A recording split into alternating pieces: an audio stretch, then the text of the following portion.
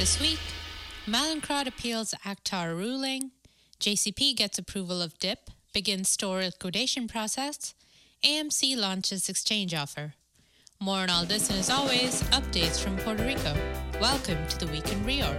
Hello, and welcome to the Reorg podcast, where we bring you the latest top developments in high yield, distressed debt, and bankruptcy. I'm Connor Skelding. And I'm Raksha Manjunath. Later, the Reorg LATAM team will provide an update on the deal progress in Argentina, plus the recent filings of cases of LATAM Airlines and Avianca. It's Sunday, June 7th. Mallinckrodt filed an appeal of U.S. District Judge Thomas Hogan's decision in the Akhtar Gel overpayment litigation. Shortly afterward, Mallinckrodt filed an emergency motion asking the U.S. Court of Appeals for the D.C. Circuit to enjoin the U.S. Centers for Medicare and Medicaid Services, or CMS, from locking the company out of the Medicaid drug data reporting system while its appeal is pending. The company argues that it, quote, will face an existential threat if CMS is not enjoined. Although CMS has agreed to not begin the process of locking Mallinckrodt out of the reporting system until after June 14th, CMS opposes any further delay of enforcement action, according to the motion requesting the injunction. Mallinckrodt's arguments for an injunction in the appellate court mirror those rejected by Judge Hogan in his May 29th ruling denying a stay. The company submits that it has a substantial likelihood of success on appeal and contends that if CMS is not prevented from locking it out, it would be forced to lower Akhtar's base date average manufacturer price, or AMP, in the Medicaid system to reflect the decision, triggering a $640 million liability to states that it, quote, cannot afford. If the company does not adjust the base date AMP in the system, the motion submits, it would be locked out and declared, quote, out of compliance, and state Medicaid agencies, quote, will no longer be generally required to cover Akhtar. In a response to Mallinckrodt's earlier stay motion, the CMS defendants argued that by using an elevated Akhtar base date AMP for years, the company obtained a $600 million, quote, interest-free loan at taxpayers' expense, which it should repay in due course. The CMS defendants have agreed to file a brief in opposition to the current request for a stay pending appeal by June 8th. The JCPenney debtors obtained court approval of their proposed $450 million new money, $450 million roll-up dual-draw term loan DIP facility on a final basis. Judge David Jones remarked that, quote, in a perfect world, the proposed DIP would be, quote, highly objectionable, but acknowledged that the coronavirus-related uncertainty faced by the debtors and prospective lenders made the DIP negotiation akin to, quote, an investment into, if not a black hole, certainly a murky hole. In a press release following the hearing, the debtors said that the first $225 million of new money, quote, will be drawn immediately. During the hearing, Judge Jones observed that although no one can know the outcome of the Chapter 11 cases today, a nod to various parties' concerns regarding the potential for the business plan milestone and sale toggle in the DIP and RSA to ultimately result in liquidation rather than a going concern reorganization, the court could, with more certainty, predict the negative case consequences of the debtors not obtaining financing. I will not let this case languish, Judge Jones said, noting the need for retail debtors to conduct expedient cases. The DIP facility was approved on a final basis over objections from the Official Committee of Unsecured Creditors and various landlords.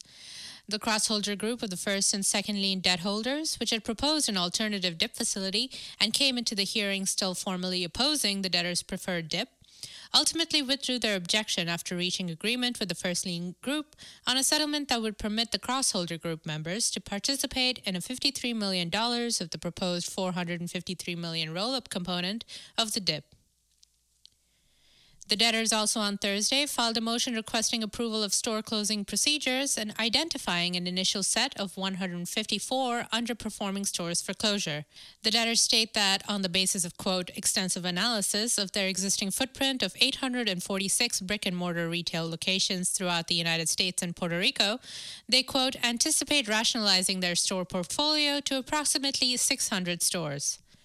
Lease negotiations are ongoing, and the debtors say that if they are unable to obtain sufficient relief concerning stores, quote, that are on the cusp of failing to meet certain performance standards, then such stores would close as part of a second or third phase of store closings.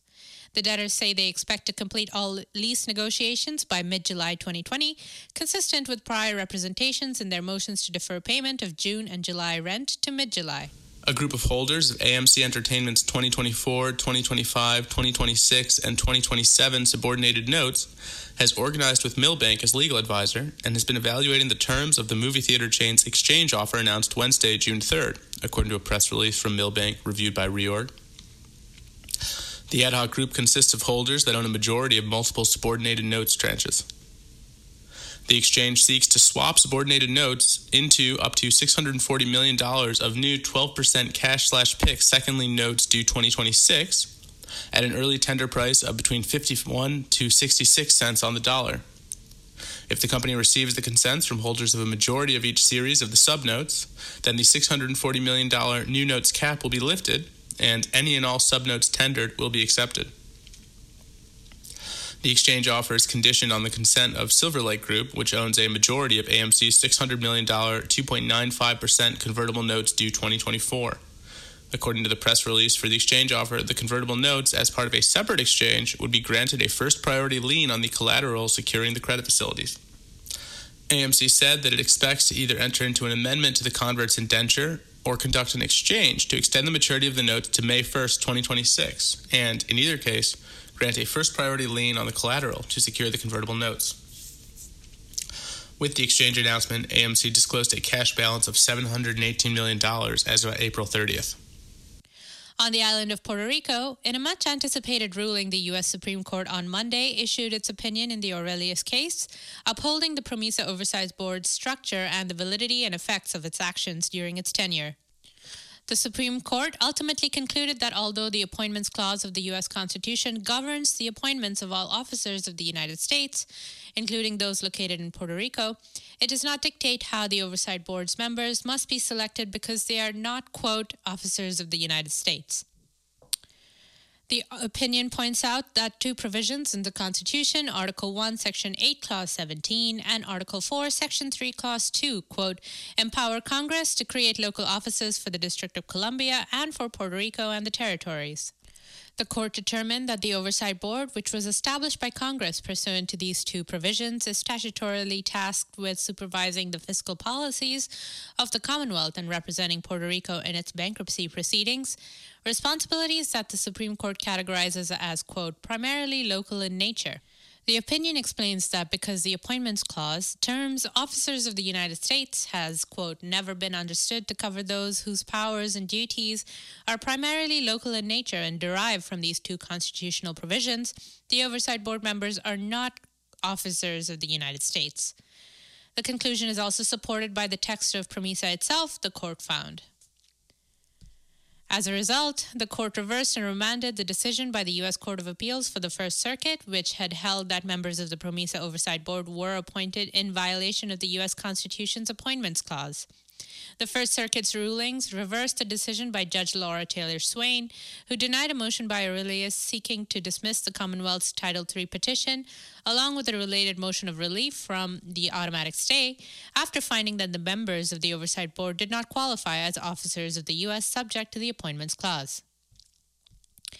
In an interview last Friday with Reorg, Puerto Rico Fiscal Agency and Financial Advisory Authority Executive Director Omar Marrero said that talks should resume between creditors about reevaluating the proposed Commonwealth Plan of Adjustment because the urgency of exiting bankruptcy has increased in the face of projected economic decline over the next 5 years and potential changes among Commonwealth and PROMESA Oversight Board officials involved in the restructuring process.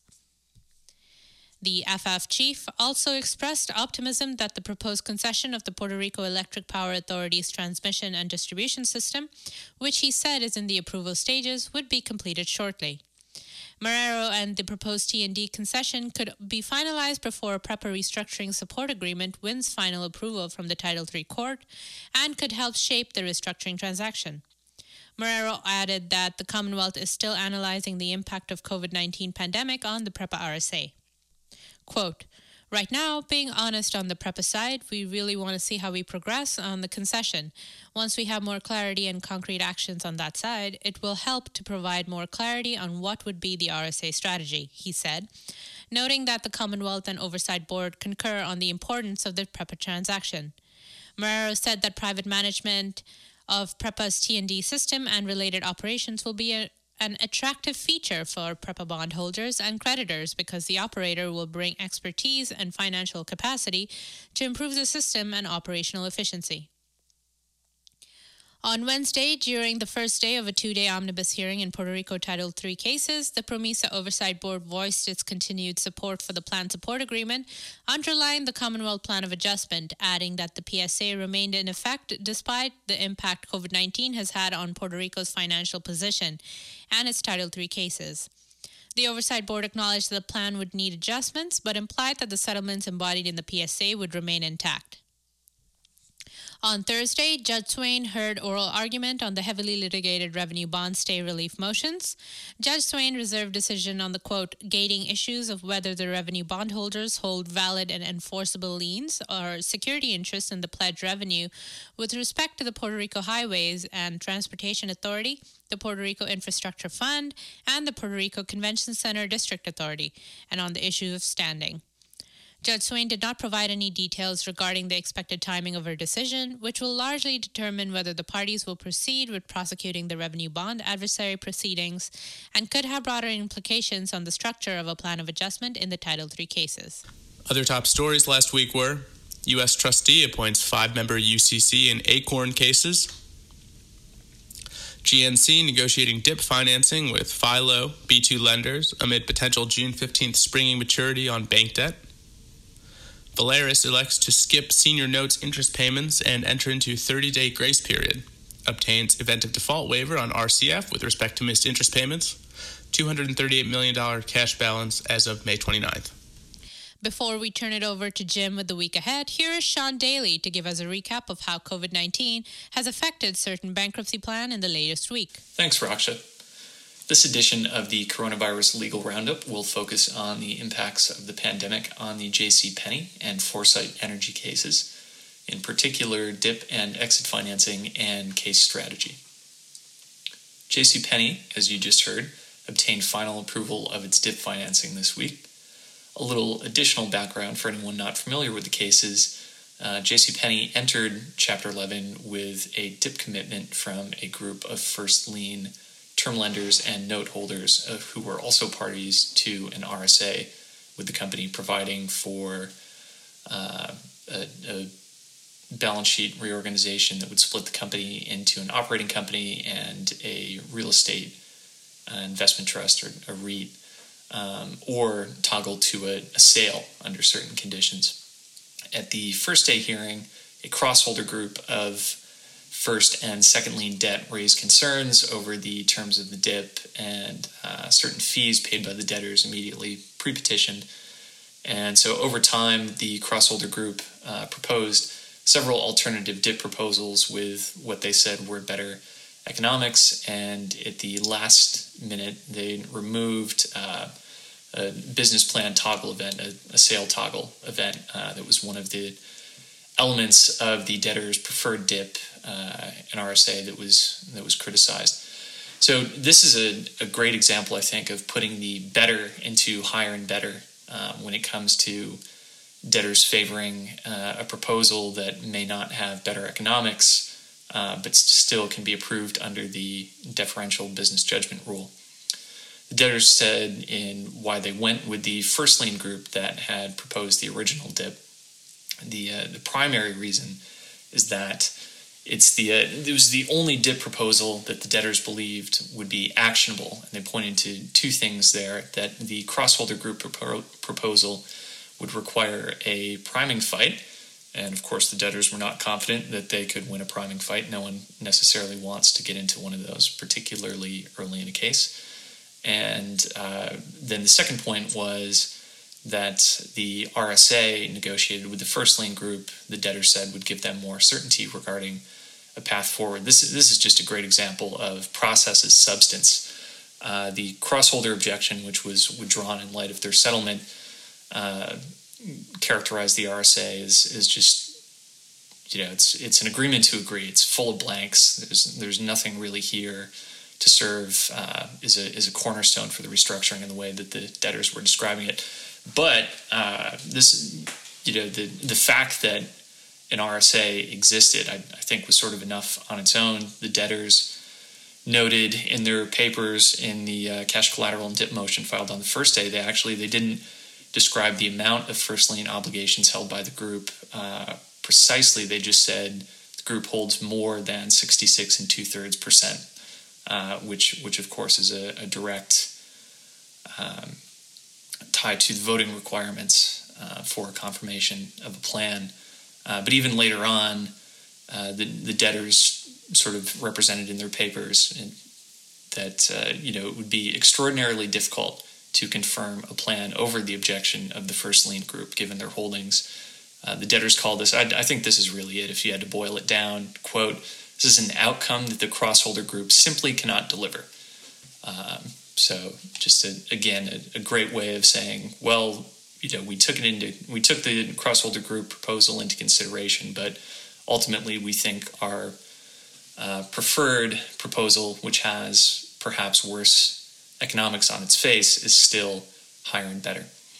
But at any rate, the coronavirus, sort of playing with the nature of timing, came up. So that one way to think about this deal is that the court is now approving a deal that was negotiated in late April and in early May, which is, in light of the debtors' store reopenings, it's still an open question. It's by no means certain, but it kind of looks maybe like that was the nadir now. And of course, hindsight is always 20/20. But this tension came up. Counsel for the proposed dip lenders made the very reasonable point that, listen, just because things are improving now, we can't throw caution to the wind. On the other hand, the UCC, which had concerns with various provisions and sort of was asking the court to push off approval of 506C, 552B waivers, various provisions that they said, hey, let's hold off for now.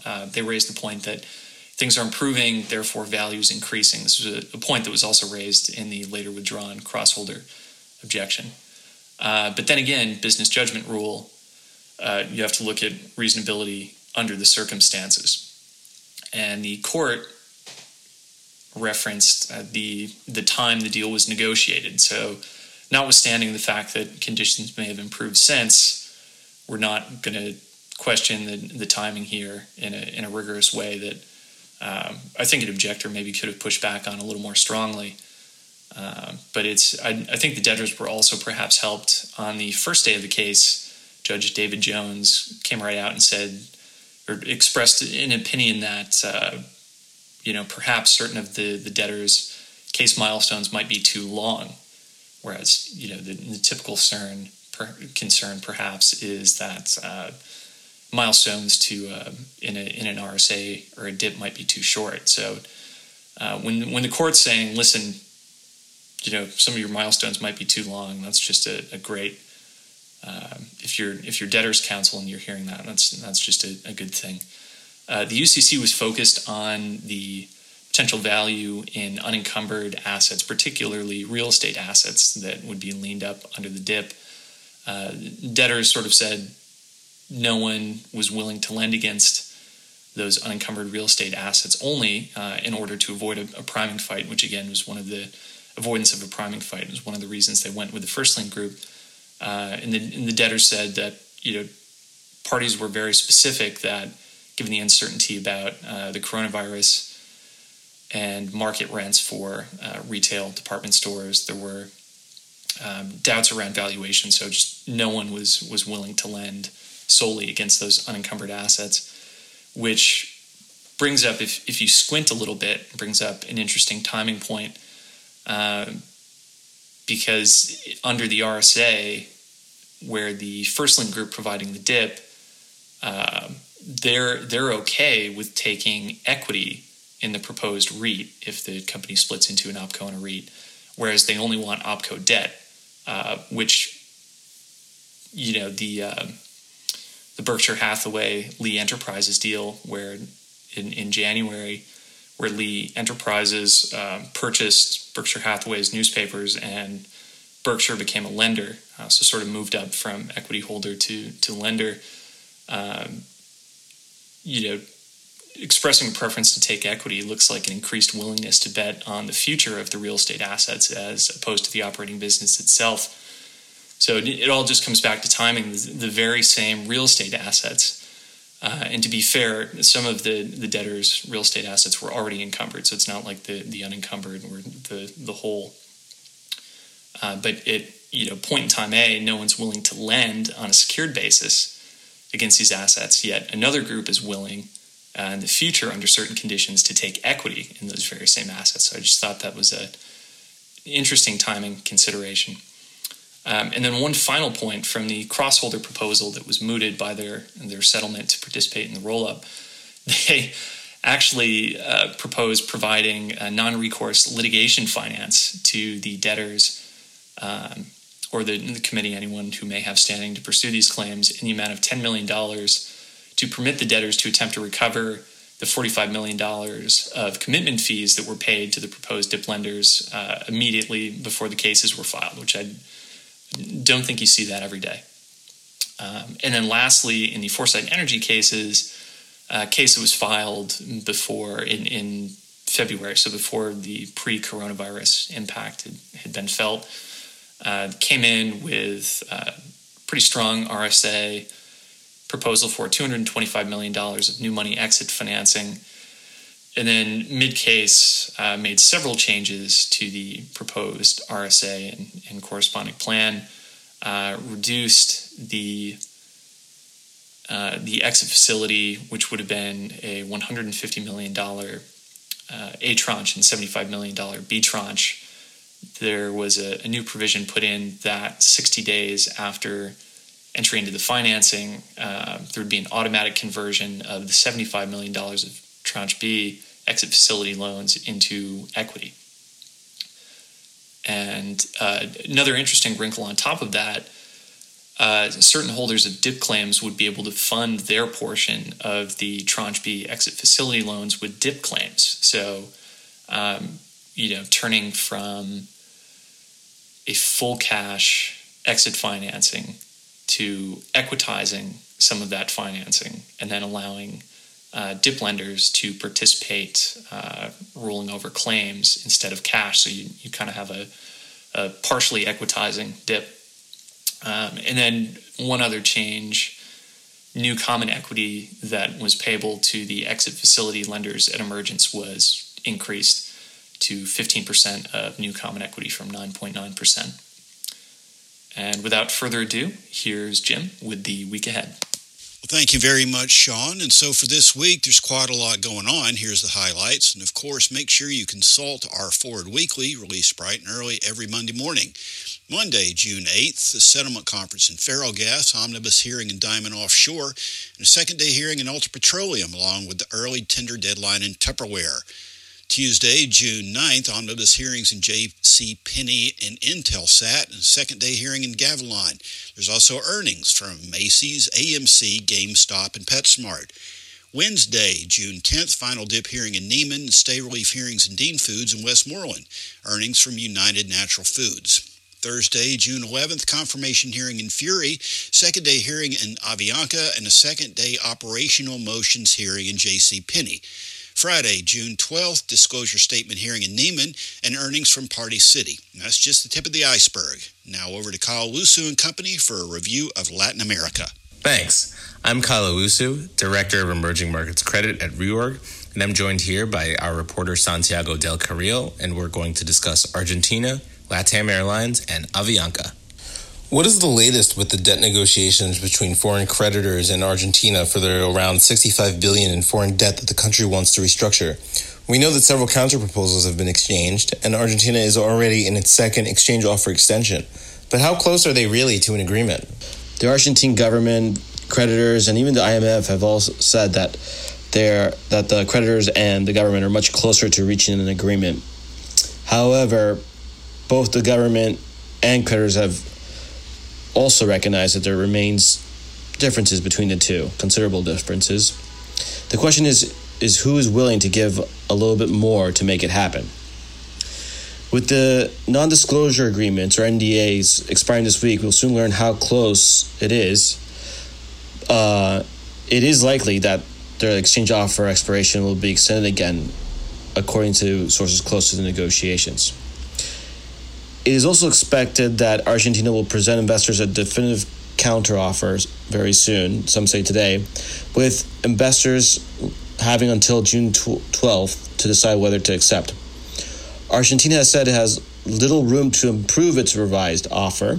The IMF representative to Argentina said that, and so has the economy minister.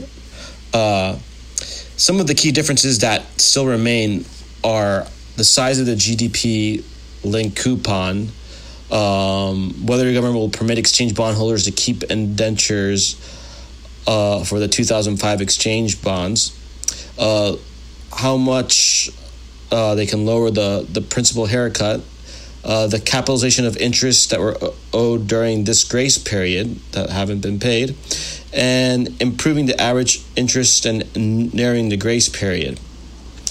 It is believed that the government's new offer will have an NPV value of around 49 to 50. Many local news sources have said that, and some sources close to the negotiations.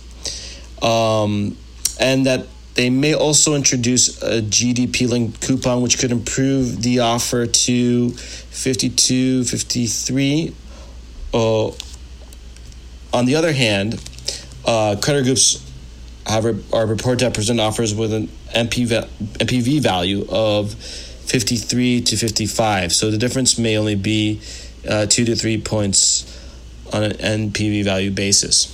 Can you give a little more color between the different exchange offer proposals? What have creditors and the government improved upon in their latest counter proposals? Yeah, so in general terms, the ad hoc and exchange groups had offered a cash flow relief of $23.8 billion in a 4-year period, coupon reductions averaging 32% across the country's maturity curve, and extending maturities to an average 13.3 years and no amortization payments until 2025. While the other bondholder group, the Argentine Creditor Committee, said it would provide Argentina with $35 billion in cash flow relief across eligible bonds and $70 billion of relief across all foreign currency debt instruments. According to the ACC, it would require Argentina to only make a modest annual fiscal effort of 20% of the GDP. Now, the Argentine government's revised proposal, which was released last week on Friday, made public, which they had been discussing with the bondholders between May 23rd and May 28th, and they have promised to improve upon. It followed in the same line as the first proposal in that it offered its current dollar-denominated foreign law securities for 10 new bonds, 5 denominated in dollars and 5 in euros. However, it offered one new bond, which it was added, a bond due in 2034, that capitalized the interest for par, discount, and global bonds. The NPV value of this accord is about 47, calculated an X yield of 10%. Then in the new bond it offered maturing in 2030, Argentina reduces the haircut from 12% in the dollar-denominated and 18% in the euro-denominated version, offering a 7% flat haircut for both. The amortization begins in 2025, now with 12 biannual coupon payments instead of 5 annual payments for the dollar-denominated bond, beginning in 2026. This is in the new revised proposal. Then it also cuts a year off of the original bond it offered maturing in 2036 to 2035. This bond maturing in 2035 in the dollar and euro denominated versions will have a reduced grace period that begins in 2022 instead of extending until 2023. And the interest pay will improve during its life. Then it also brings back by 1 year a bond had originally offered that would mature in 2039 to 2038. So now this bond, which matures in 2038, which is designated for discount bondholders, will have also have an improved coupon. And then it also cut back a year for a bond that had originally offered to mature in 2043. It now matures in 2042. and it's designed for par bondholders and discount bondholders. And a higher coupon is paid in the first decade, as well as lower interest rates between 2026 and 2019, and a lower interest between 2029. While the principal payments will be paid in 16 annual quotas beginning in 2027 instead of 14 annual quotas beginning in 2030 in the original offer.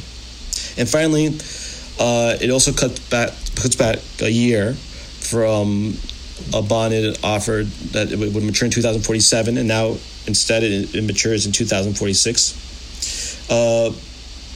Both securities in dollar denominated and euro denominated versions offer better rates mainly in the first few years, and the government also increases the number of biannual and annual quotas to amortize the dollar denominated and euro versions of this bond.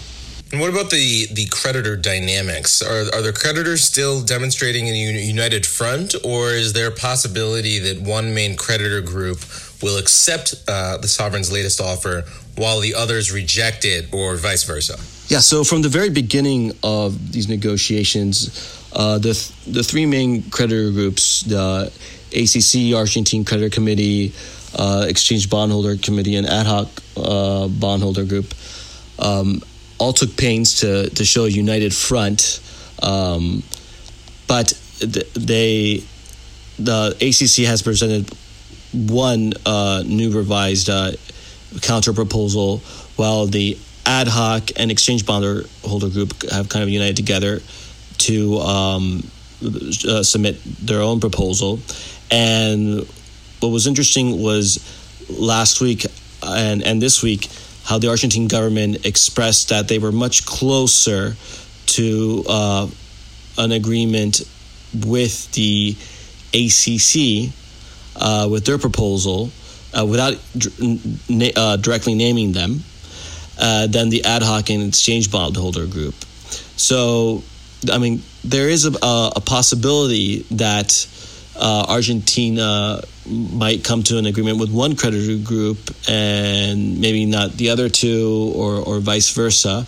But there still is a lot of information that has to be released, and we will come to an understanding about what will actually happen as we get closer to the June 12th date. Do you think that there is a political willingness for the government to give in further to reach an agreement, or will they stick to their offer and let this thing drag out, even if it means getting below the 75% acceptance rate that's considered necessary to have a successful proposal? Yes, I think there's definitely political willingness on the part of President Alberto Fernandez due to his experience in previous administrations.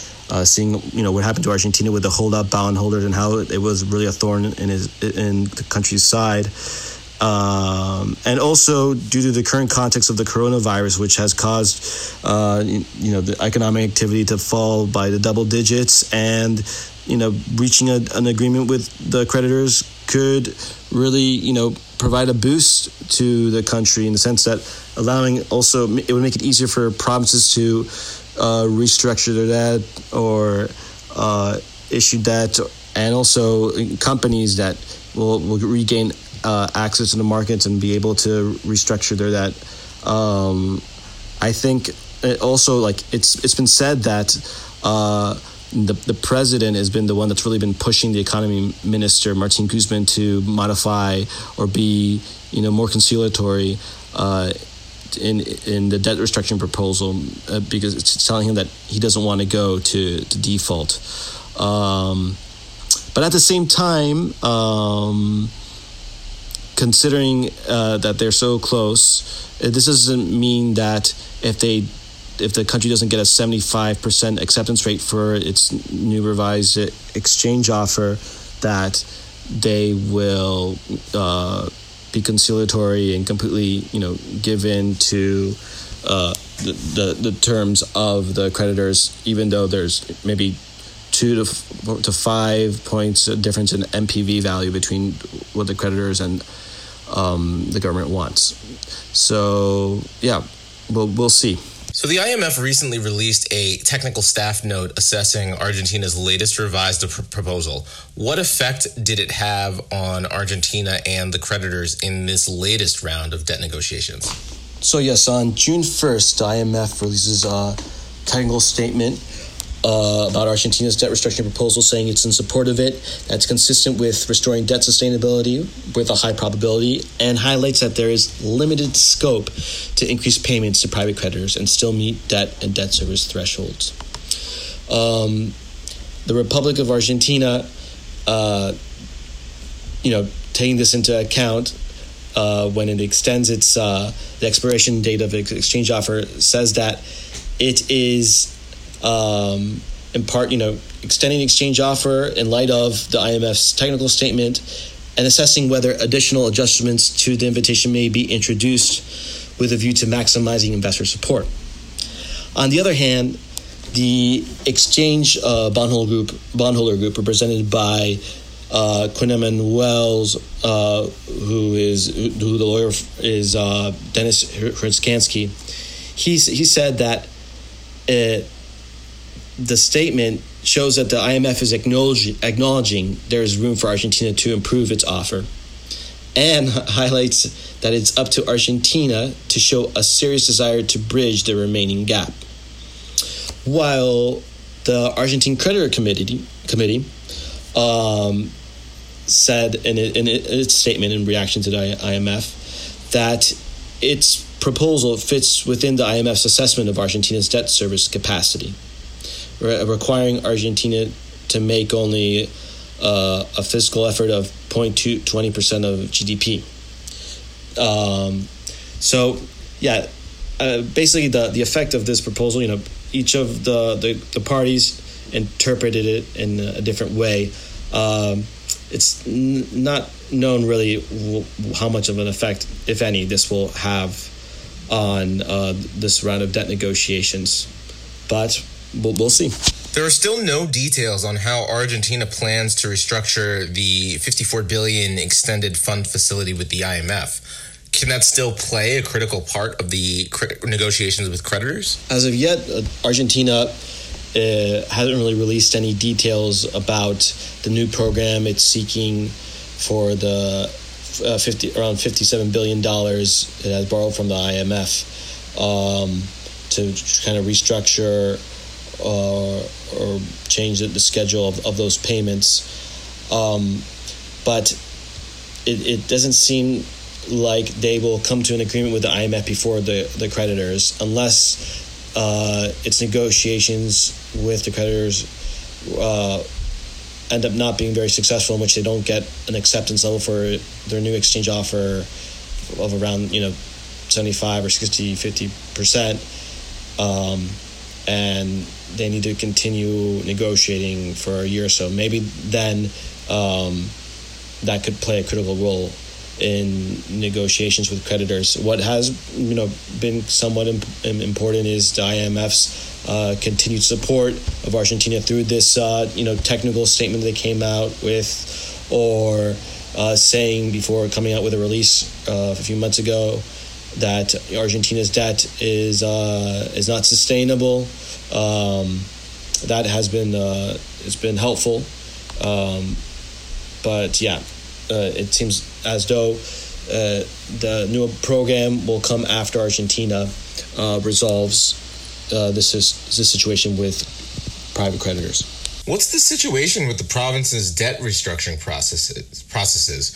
Have any new provinces announced that they plan to restructure their debt? The latest province officially announced they will start debt restructuring negotiations is Rio Negro province, which said it plans this week to not pay an $11 million interest payment due on June 8th and enter a 30-day grace period as it begins negotiations with creditors over restructuring a $300 million bond due in 2025. This is the latest province to join the provinces of Buenos Aires, Mendoza, and La Rioja that have used their 30-day grace periods for debt payments to start negotiations to avoid going into default. Mendoza had not paid a $25 million coupon on May 19th, and La Rioja did not pay a $14.7 million coupon in February. On the other hand, the province of Cordoba guaranteed it would pay a $26 million payment due on June 10th. However, the province still plans to restructure its dollar-denominated debt of about $1.9 billion in total. This week, Cordoba's legislator was able to pass a law giving the governor power to execute the restructuring of its public debt. About $1.68 billion is dollar-denominated and under foreign law. Mendoza province is seeking to refinance dollar-denominated bonds due of around $590 million. $590 million. It's a bond due in 2024. And today it invited bondholders to a liability management transaction. Now, the province of Salta and Tierra del Fuego's debt service payments in June and July will be paid as they are backed by oil royalty payments. This is pretty much the latest on the provincial front in terms of debt restructuring negotiations. So you noted that the Rio Negro province is the latest to join Buenos Aires. That brings me to obviously Buenos Aires. What's going on with Buenos Aires province specifically? Buenos Aires province is following the Republic of Argentina's strategy and extending its exchange offer until June 19th. This month, the province has $547 million due in debt service payments and principal and interest owed. This is after having not paid a $110 million payment on May 14th, using the reason that they are part of the exchange offer. Although the province is technically in default, the creditors haven't filed for the debt payments to be accelerated. The province's finance minister has said there exists certain margins to introduce change to the invitation, at the same time respecting the debt sustainability guidelines by the province. Now, to recall, the province had initially offered a 3-year grace period with a 55% haircut to interest and 7% for principal. A decline in the interest load via a gradual increase via step-up coupons began in 2023, in addition to extending the average maturities of its debt from 4.7 to 13 years. It was this last point that was the most criticized by bondholders. It is expected the province will probably again extend its exchange offer deadline. In tandem with the Republic of Argentina, as many of the creditors that are negotiating with the sovereign are also negotiating with the province. Interesting. And for the sovereign, how do you think the different contracts and clauses you mentioned before might impact the negotiations? So many of the corporates in Argentina are waiting for the sovereign to resolve its negotiations to restructure their debt. However, there are many companies that may have to go to the market regardless. One of them is the real estate company IRSA that is facing considerable drop in EBITDA due to the quarantine imposed by the government in reaction to the coronavirus. The company has $450 million in debt maturities between July and November of this year due. And the problem is IRSA's liquidity is weak and it doesn't have enough funds to cover the debt service payments. Specifically, between July and August, IRSA has $115 million debt payments due, and in November, an $180 million debt payment due. Currently, IRSA is working on alternatives to refinance this debt, but it's mainly focusing on domestic capital markets. Another one to highlight is Banco Hipotecario, which said today that it is analyzing alternatives to repay $150 million due in November. The bank is contemplating alternatives for debt liability management and raising new debt to roll over the bank's debt capital structure, subject to the Republic's ongoing debt renegotiation process. Here's just two examples that of companies that will or may have to restructure their debt, but it will definitely pick up once or if the government finally reaches a deal with private creditors. All right, enough about Argentina. Let's move on to the Latin American airlines that have been facing a lot of problems with the coronavirus pandemic and the quarantine measures that have been implemented by governments in Latin America and throughout the world. Let's begin with Avianca. Here we have Kyle, who has been covering this closely and analyzing it at Reorg Research. He is our LATAM team lead in Reorg. So Kyle, could you give us a little bit of background on Avianca? When did a company file? Is there a plan in place? And if so, what will creditors be receiving? And do the debtors have any financing? Avianca filed for Chapter 11 in the Southern District of New York on May 10th. There is currently no agreed-upon plan. During the first-day hearing, Evan Fleck from Milbank said the debtors are in discussions with third parties regarding financing. Avianca intends to fund the cases through cash generated from their cargo business, but the debtors acknowledge that they would likely need some form of cash infusion at a later point. Potential investors include the governments where Avianca operates, so Colombia, El Salvador, Ecuador, and potentially Peru.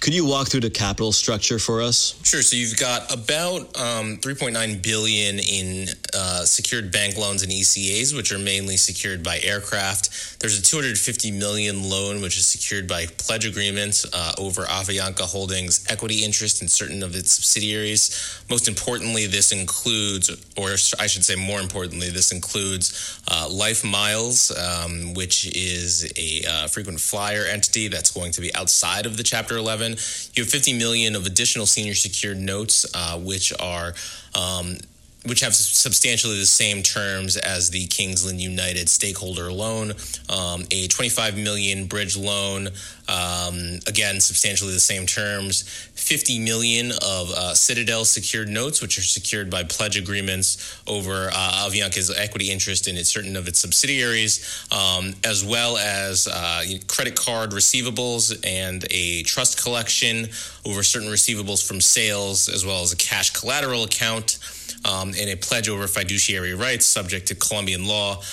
Additional secured debt, $487 million, which is secured, I believe, by aircraft equipment. And then you've got senior secured notes, the $484 million, which are secured by aircraft residual value, unencumbered aircraft, and then IP. Are there any interesting motions to highlight? Sure. The lease rejection motion, I think, is one to highlight here. The debtors are seeking to reject leases in connection with certain aircraft and abandon certain other owned aircraft that the debtors have determined are not in the best interest of their estate. The debtors are contending that the owned aircraft are burdensome to the estates because they are not required under the debtors' business plan, and the debtors don't have any equity in any of the owned aircraft. The evaluation considered whether each aircraft is a surplus in a post-COVID demand environment, whether each aircraft is optimally suited for post-COVID flight operations from the debtors' Bogota hub, whether each aircraft exposes the debtors to risk of carry cost. And the debtors highlight that the rejection of the applicable leases will result in a significant annual a significant annual cost savings for the estates. How did the first day hearing go? What was the result? So at the first day hearing, Judge Martin Glenn granted all of the Avianca debtors relief that was requested, subject to minor changes which were stated on the record. The hearing proceeded on a fully uncontested basis, aside from some informal comments from the Office of the U.S. Trustee, and Judge Glenn said that the process went very smoothly. And what's next for Avianca? So in terms of what's next, we have the debtor's second day hearing, which is scheduled for June 11th. So we will be looking for any updates as far as the lease rejection motion, as well as any color around financing and negotiations with creditors. So about 2 weeks after Avianca filed, LATAM Airlines filed for Chapter 11 also. What are some similarities and distinctions between the situation and Avianca's? One key difference between the two processes is that LATAM has $900 million of financing, whereas Avianca still needs to secure financing and is currently in discussions. In addition, LATAM's equity still has over $1 billion of value, and LATAM entities that are avoiding Chapter 11 contribute more value to LATAM's overall enterprise than the Avianca entities that are sitting outside of Chapter Chapter 11. And one thing to note with the Avianca dip or potential financing that they may seek is that I ran through Avianca's capital structure. They haven't a lot of financing that they recently raised, and they had to secure assets in order to raise that financing. I mean, you saw for the $484 million senior secured notes, they actually leaned up some of the IP, and so it remains to be seen whether or not there is a lot of flexibility regarding unencumbered assets that are remaining to pledge to potential dip lenders or exit finance creditors. So it's unclear right now if the Avianca, if there is a dip, if the dip will prime existing creditors, or if similar to LATAM's dip, Avianca's will be on unencumbered assets. Could you also walk through the capital structure of LATAM Airlines? So in terms of the capital structure, you have about $4.9 billion of secured debt. That is the $600 million revolving credit facility, $3.3 billion of SPV aircraft financing, $594 million of JOLCO financing, $291.7 million of spare engine facilities, and $139 million of prepayment facilities. The tradable notes are the tradable Euro bonds. That's the 2024 and 2026 notes. There's 700 million 2024 notes and 800 million 2026 notes. There's also a series of local bonds and unsecured bank loans in the capital structure. In total, the debtors filed with about 7.1 billion of debt, and there are 2.9 billion of operating lease liabilities. Now let's talk about the DIP, or debtor in possession. What parties are providing the $900 million in financing? Yeah, sure. So LATAM's chief financial officer explained that the company filed its Chapter 11 cases with commitments from two significant shareholders to fund $900 million of super priority DIP financing.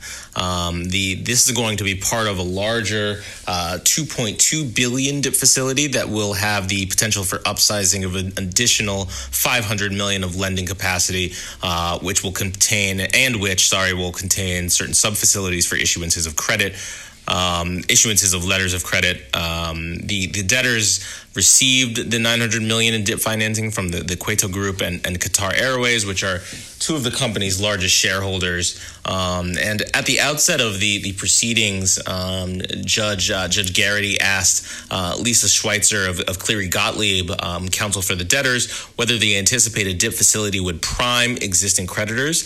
And Schweitzer said that the terms are still being discussed, but reiterated that the debtors expect to realize a lot of value from unencumbered assets. Do you have any motions to highlight? Yeah, so in terms of motions to highlight, I think it's similar to Avianca's, the lease rejection motion.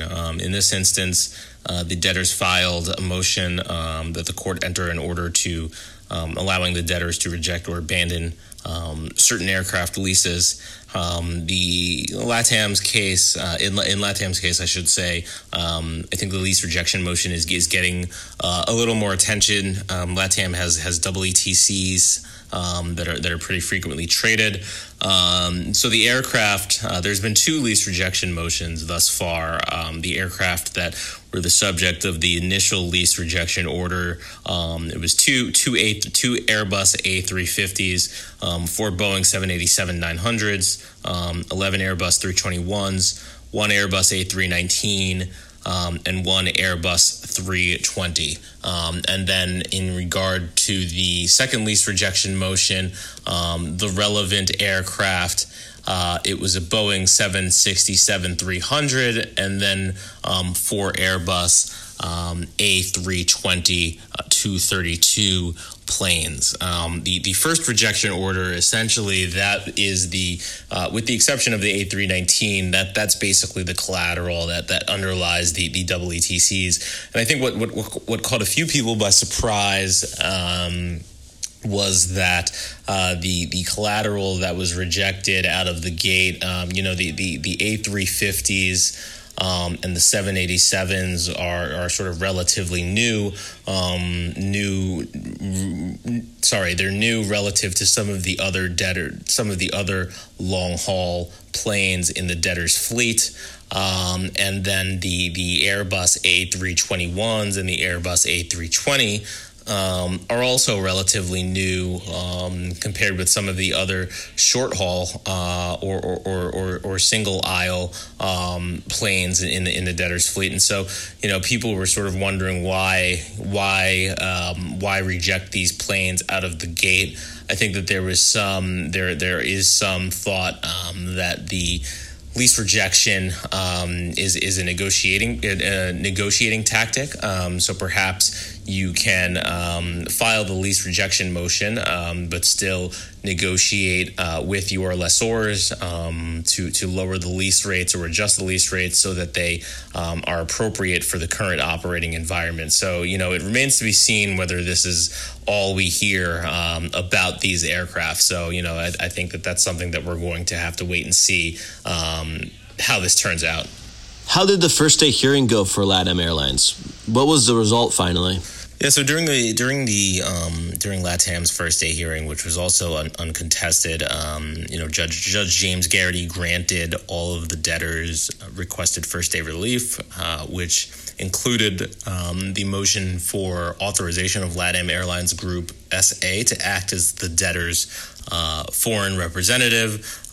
Some of the motions, according to Schweitzer, who was on behalf of the debtors, some of the motions that the debtors would like to implement quickly were the motion to enforce the automatic stay, of course, the motion to appoint LATAM Airlines as the foreign representative, the cash management motion, and the employee wages motion. Now, you said earlier that LATAM entities that are avoiding Chapter 11 contribute more value to LATAM's overall enterprise than the Avianca entities do that are outside Chapter 11. Can you expand on that? Sure. So the Avianca Peru entities are not debtors in Avianca's Chapter 11 cases, but Avianca was already scaling down its Peruvian business before the Chapter 11 filing, and domestic Peru contributed 0.9%. Domestic Peru represented 0.9% of Avianca's revenue in 2019. On the other hand, or conversely, LATAM entity TAM Líneas Aéreas is not a Chapter 11 entity. So that's a Brazilian entity, and LATAM's Brazilian business represented 38% of revenue in 2019. So, LATAM's Brazilian business contributes a lot more to the overall enterprise than Avianca's Peru business contributes to Avianca's enterprise. LATAM's Brazilian business, which again is not in the Chapter 11, is a much more valuable part of overall LATAM. And what's next for this? So the next event is the June 8th hearing on the second lease rejection motion. And then on June 23rd, there's going to be a hearing on the first lease rejection motion. So we should have a little more color and clarity around the aircraft that the debtors are seeking to reject, and also around any potential negotiations that have taken place with lessors. That's all from the LATAM team, and thanks for listening. Back to you, Connor. Thanks, everyone. And thanks again for listening to this week's Reorg Review. Find all of our podcasts on the reorg.com media page, iTunes, or SoundCloud. As always, we hope you and your families are healthy and safe, and we will see you next week.